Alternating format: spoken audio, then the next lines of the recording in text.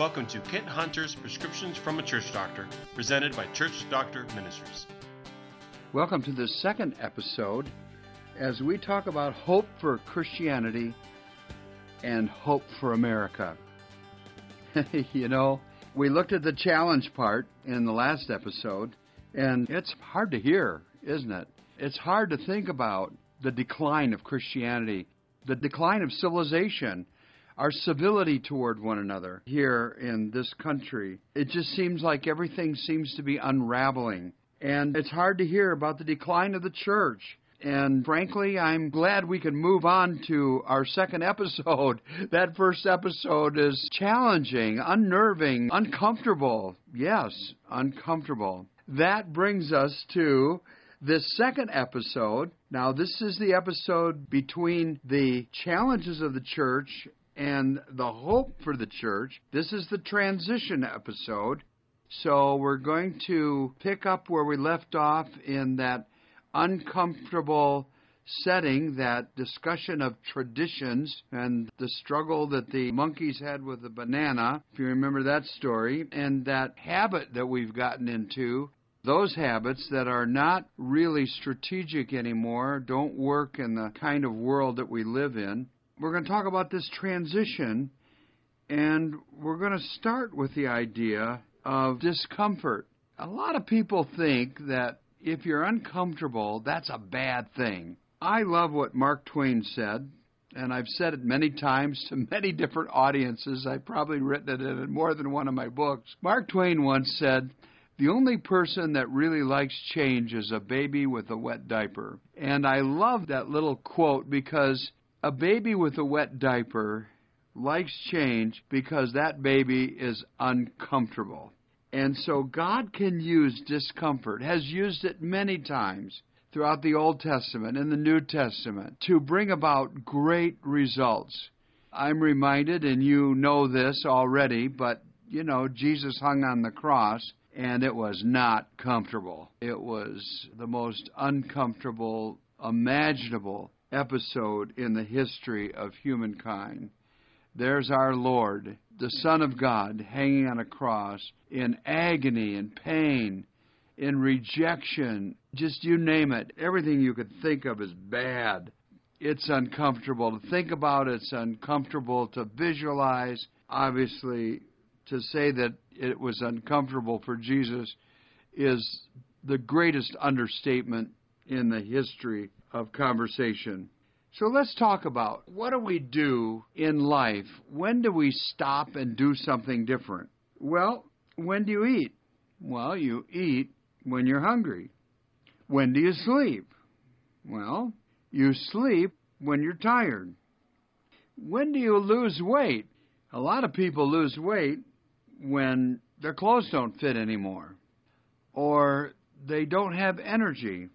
Some people lose weight when the doctor says, if you don't, you're going to die. Well, everybody's going to die, but no, you're going to die sooner. You're going to say goodbye to your kids, grandkids, your friends, to life itself sooner than God's intended call for you to go home.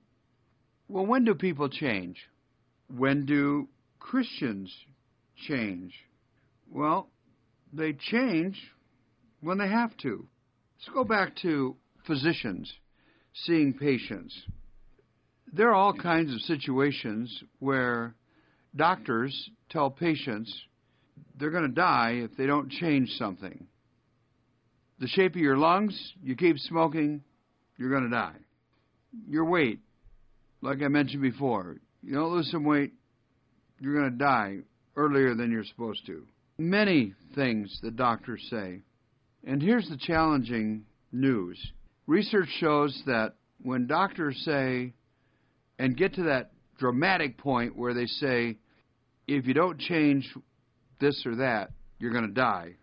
You're going to die by neglect, something you have control over. Well, the truth is, research shows 80% of the people ultimately choose to die.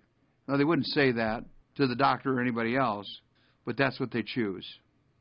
Well, what about your church? The body of Christ. I'm the church doctor telling you if you don't change, you're going to die. That's not true of every church. I know that. Maybe you're in an exceptional church. If you are, you're in maybe, 2% of the churches in America? Likely you're in the 98% of churches in America. And I'm telling you, as a church doctor, if you don't make some changes, your church is going to die. You really want to go down in history as the person who, by neglect, let your church die? Now, I know people aren't motivated by the law, and that's really heavy law, and I'm sorry. But that's part of the transition that everybody has to go through. They have to get uncomfortable with the way things are. Come on, look around. Do you see the empty seats? Look around. Do you see the average age of people is getting older? Come on, think about it. If you're in that kind of a church, are you going to let that happen? Are you going to face God and say, yeah, I let it happen? I don't mean to be cruel or mean or anything like that. I care about your church as much as you care about your church. I know you care about your church. People love their church. People say, I'd die for my church. But would they really? Would they even just change for their church? You see, as church consultants, we see this all the time. And we can only help churches where they want help. Now, if there's a little voice in your head saying, oh, yeah, but you're not going to get everybody in our church to want to change. You're not going to get everybody in our church to want to be part of the solution. I mean, you might not even get half the people. Well, part of this episode on transition, that time between the challenge and the hope, that transition step, in this episode, we're going to talk about you don't need all the people. But I'll get to that in a little while. So when you think about change, there is what they call the lag effect. It's the human tendency for denial. Well, maybe it'll get better. It isn't so bad. Well, I know a new family that came to our church. They were already Christians, but hey, or, yeah, our church is declining, but not as fast as that one down the road. Man, those people are really losing people. Well, that's not really going to help, okay? So, what kind of a transition are we already in that we don't even know about, at least many of us? Oh, my thanks to Phyllis Tickle. Phyllis Tickle, she's gone to be with the Lord now, but she was an Episcopalian Christian history genius. And she did a lot of research on the concept of when and how does the church recover from decline and that loss phase. And she wrote a great book back in 2008, been around for a while, and she was inspired to do the research at the turn of the century. So it came out 8 years after the turn of the century, from the 20th to the 21st century. And this book is called The Great Emergence, How Christianity is Changing and Why. And this brilliant historian went back and looked at Christianity, and she discovered something that I have never heard anybody focus on ever before. It was just like a light bulb went on in my mind. She noticed that every 500 years, Christianity has gone through a major sweeping change to the better. She basically says about every 500 years, Christianity has collected a bunch of clutter, or it has adapted some useless strategies or strategies that are no longer useful. They're out of date, and new delivery systems come along, or something happens that is major that spurs the growth of Christianity. And she goes back to 500 years after Jesus and the early church, and we read about in the book of Acts and the letters of Paul in the New Testament. And 500 years later, the church kind of got organized, and that was about the time of the birth of the Roman Catholic Church. Now, let me pause and say it's not 500 years to the day or to the year. It's just generally about 500 years later, the Roman Catholic Church was birthed. Now, from our perspective in history, some of us, particular Protestants, will look back and say, wow, the Roman Catholic Church was not an advance. Oh, yes, it was, because the Roman Catholic Church was able to set up some understandings that would limit groups that were not really Christian, but under the general umbrella of being religious. There was a lot of magic. There was a lot of adherence to things that really weren't biblical, weren't Christian. And, of course, you'll remember that at the time of the New Testament church, there was no New Testament. These things were collected and became available and became written down and added to the Old Testament and available, even though hand-copied, they were available more and more. And so there was an enrichment through that process of biblical teaching because it was finally available to more and more people. And the biggest thing that happened in that first 500-year benchmark, that turning point, that great emergence point that Phyllis Tickle talked about, is that the greatest thing was they started training their pastors, or what they call priests. And before that, there really wasn't much training, so there were a lot of aberrations in churches. Can't blame anybody. They didn't get any training. But now pastors, priests were being trained, and so that was a good thing. And she says in that process, they got rid of a lot of magical stuff and the mixture of pagan religions that had come along with the early church when it was just a baby. And so they cleaned out the attic, yeah. And then 500 years later, sometime around the year 1000, the church came to a crossroads because there was a lot of division about who Jesus really is. Who was this guy back in the first century when we started counting history by AD? Back in that century, and for 1,000 years, there was the biggest question of all, the most important question maybe of all is, like, who is Jesus? Is he God or is he man? He's the Son of God. It says that in the Bible. We get that, but what does that mean? Was he divine or was he human or what was he? And what happened in that process around 1000 was there was a council called the Council of Chalcedon, and all of the major players in Christianity got together, the greatest theologians, the thinkers, the Bible students got together and said, you know what? In Christianity, Jesus is both God and man. And that was a major breakthrough. It was a both-and mentality where people were doing the either-or thing for years. And so that escalated and removed a lot of the arguments and distractions of the church, a major cleaning out of the attic and the next step. And then Phyllis Tickle reminds us that about 500 years later, there occurred what we now call the Protestant Reformation. And that Reformation was a reforming of what was the Catholic and Eastern Orthodox Church at that time, the Roman Catholic side of things, which had also developed a lot of clutter. The level of the Pope, the decrees of the papacy, all this clutter was slowing the church down. We got away from the Bible and more into church politics. So Christianity needed a reformation. And so there was a Protestant Reformation and a number of reformers, starting with Martin Luther, but going through all kinds of corrections in Reformation churches all over the world. Well, guess what? It's 500 years later, and we're living in it right now. So around the year 2000, and about this time in history, not exact year or time, but about this time, we're at a point where people are going to wake up and clean the attic. And I think it's already begun. So that's one of the issues of transition. Let's talk about another one. Where is the mission field? Ask Christians, where's the mission field?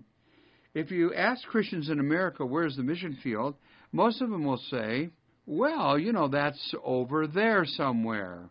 And what happened is, somewhere along the line, there was this subtle idea that America is a Christian nation. Well, it wasn't ever a Christian nation. I don't even know what a Christian nation is. That means every Tom, Dick, and Harry and their spouse and kids and everybody is a Christian. And everything about the country is a Christian. Anyway, somewhere along the line, without anybody saying it, I think they got the notion that we're a Christian nation.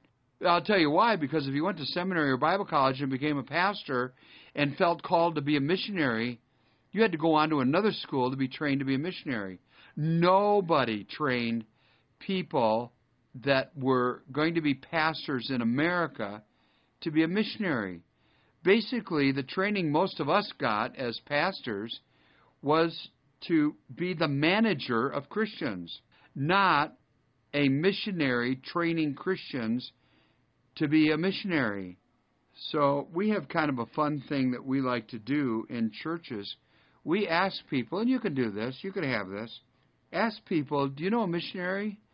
If you ask a group of that, a few people will raise their hands. If you say, well, who do you know? And they'll tell you somebody they know that's a missionary in some faraway place. Then you tell them, go home and look in a mirror. Because the word mission comes from the word send or sent in the New Testament. Translated into Latin, the first Bible that was translated from Greek and Hebrew was in Latin, called the Vulgate. It was part of the Roman Catholic Church deal in the early years when they finally got it started publishing or handwriting Bibles. It was in Latin, the language of the Roman Catholic Church, the language of Rome. And so the Latin word for send or sent is the word missio, and that's where we get the word missionary. And that's where we get the word mission. And in John 20:21, it says, as the Father has sent me, Jesus said, in the same way I send you. I missionize you. You are a missionary. Everybody's a missionary. Everybody's an ambassador of Christ. The Apostle Paul reminds us, understanding that concept of being sent. So one of the things that Church Doctor Ministries is doing these days is we have developed a 36-month process of training the people that are interested. That's not everybody in a church, but it's a starting group, to be a missionary. We don't call it missionary training. It would probably freak people out. They think about overseas. So we call it Healthy Churches Thrive. And it's 36 months of workshops and small group studies and a DVD series called The Damascus Road, where Christians become missionaries.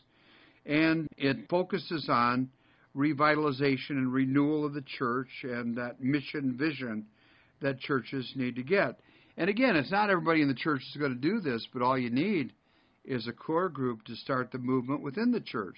Let me tell you something. There's something very interesting. If you study the history of missions and mission movements, with every single movement of Christianity that ends up being called a revival, which starts with renewal in churches and then revival in the land.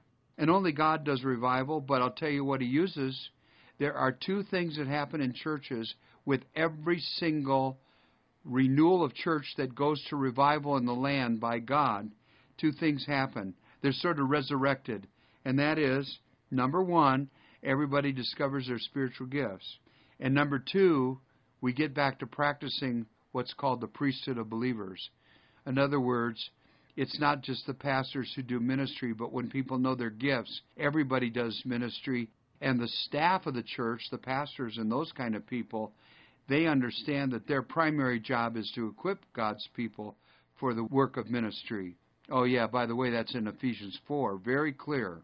What happened to that, I don't know. But when that comes back, things start happening. What do we do in Healthy Churches Thrive? We help people learn their spiritual gifts, and we help churches and pastors and church leaders to start being equippers and disciplers of people. The other thing that happens in churches when there's renewal is when people learn the 6 simple steps of how to disciple another person. It's really very simple. And we teach that in Healthy Churches Thrive as well. Because what that does is when you start discipling people, the church changes from a growth pattern to a multiplication pattern. And that's what it's all about. And so what happens is these people, and I'm going to talk about them in a little while, but not yet. These people that are involved in Healthy Churches Thrive, and they're not everybody in the church, like I said, but those people, they are the ones who pay for Healthy Churches Thrive, all the resources and materials and work that goes into it. And they make it happen above and beyond their offerings to the church. So, of course, they're willing to do it, and I'll tell you why later. We'll get to that in a minute. But I want to get back to this idea of pastors being managers. So we've already talked about in the first episode about the lack of pastors we're going to be faced with, an issue that's inevitable and already starting. But I want you to think about pastors, if they're trained to be missionaries, like through Healthy Churches Thrive. Think about that, and think about pastors as generals.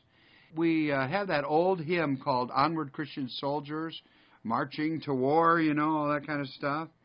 And there is that warfare concept in Scripture. Well, think about pastors or other staff people and leaders in churches as the generals. Well, you don't win a war if you send the generals out to fight the war. In fact, for every general, there are what? Thousands of foot soldiers. And in every revival, there is a very important component of young people. And so, we've started training young people for 10 months in a boot camp called Send North America. I've done a podcast on Send North America. It is so exciting. Looking for young people that are 18 to 29 who are faithful. They love Jesus a little more than others their age. They're available. They're not married and tied down yet, don't have a mortgage or car payments. And they're teachable. They want to learn more. Faithful, available, and teachable people between 18 and 29. And what we do is we train them at no cost to your church for 10 months, and they learn to become missionaries to America. Then we send them back to your church, and we have a vision that someday there'll be thousands of these people. This is part of the transition now of this episode. Thousands of these people going back to their churches and encouraging other people and training other people, because that's what they learn. They train people to be missionaries. Some of these young adults are going back to their churches and training their pastor to be a missionary. How cool is that? So all of this starts by finding the people in your church. These are the people that are going to do Healthy Churches Thrive. You're going to find those people who have what we call holy discontent. And I know I've talked about it in my book, Who Broke My Church? 7 Proven Strategies for Renewal and Revival. About holy discontent. There's quite a bit of it in there, but just in case you haven't read the book, let me just share with you. These are people that have been touched by the Holy Spirit, and we have a survey that would help a church discover who these people are. And they take actually 2 or 3 surveys, and on the third one, they put their name on it, and those who don't want to put their name on it don't have holy discontent anyway, so that's okay. At least they don't have it yet. But these are people in your church who the Holy Spirit has already touched. That's why we call it holy discontent. They're not the people that have unholy discontent. Those are the complainers. But these are the people that love the church and just can't figure out why the church isn't growing at a much greater rate or not growing at all. And it's just driving them nuts. And they just are so eager to learn and grow. And they'll pay for it above and beyond their offering to the church. And so we're not talking about costing the church anything. And so these people are just touched by the Holy Spirit and want to grow and want to learn, and they want to help other people grow. And this is the beginning of the movement in your church. And I'm guessing in any church there's about 30 to 60% of the people that have holy discontent. That's what we're finding now. We're discovering that this underground movement that's not visible to anybody until you do the research in your church, it can be up to 30%, up to 60%. And that's a critical mass that can change your church. They just want to see their church grow.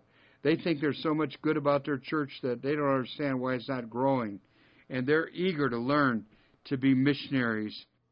Now, that raises one other issue. I just want to close with a couple of these issues, and that is humility. I'm praying for a big dose of humility for many, many pastors, many staff people. And when your church declines enough, you're going to get it whether you are open to what God wants to give you humility or not. But humility is so important. It was important. Jesus came humble. He taught humbly. He acted humbly. Humility is a big thing, because if you're humble, you're teachable. And if you're not, nobody can help you.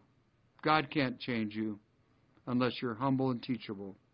And that leads to an awakening in the church, a wake-up call. So that's a key issue, humility. One more thing I want you to know, and this issue will close off this episode.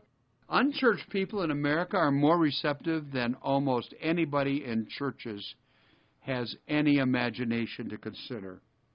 It is absolutely amazing how receptive people are. And we'll talk about some of this in the next episode. But for right now, I want to give you an idea to try that is so simple anybody can do it. If you go out to eat in a restaurant, when the waiter or waitress comes to you, just ask them their first name if it isn't on their badge on their shirt. Ask them their first name. And then when they bring the food, simply say, call them by name. Joe or Mary, we're going to pray for the food. Is there anything we can pray for you? Anything at all. Say it exactly that way. Is there anything we can pray for you? Anything at all.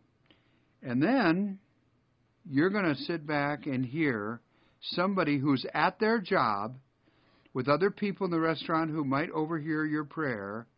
They're going to give you something. In 98% of the cases, they're going to give you something to pray for. They might even say to you, well, I don't pray. I'm an atheist. You say, that's okay. Is there anything we can pray for you anyway? And they'll give you something to pray for. I don't know what kind of atheist that is, but they will give you something. What I'm trying to say is that you will discover in a very dramatic way, after you do this with 10, 20 waiters and waitresses, you're going to discover that people, even at their place of work, are way more receptive than you ever imagined. Guess what? The media has fed you a lie. The enemy has fed you a lie. You have the idea, many of you feel that people in America who aren't church people just aren't interested. They're not open. Yes, they are. They are very receptive. With all that's going on in our nation right now, they get more receptive by the day. So rejoice. There is a transition going on. And in our next episode, we're going to have lots of fun because we're going to talk about hope. Hope. And it's just the key to energize your church for an awakening that will move toward a revival. God bless you. You have been listening to Kent Hunter's Prescriptions from a Church Doctor, presented by Church Doctor Ministries. If you've liked this episode, please leave a review on Apple Podcasts and subscribe to hear future episodes. Check out Kent Hunter's new book, Who Broke My Church? 7 Proven Strategies for Renewal and Revival, available now wherever books are sold.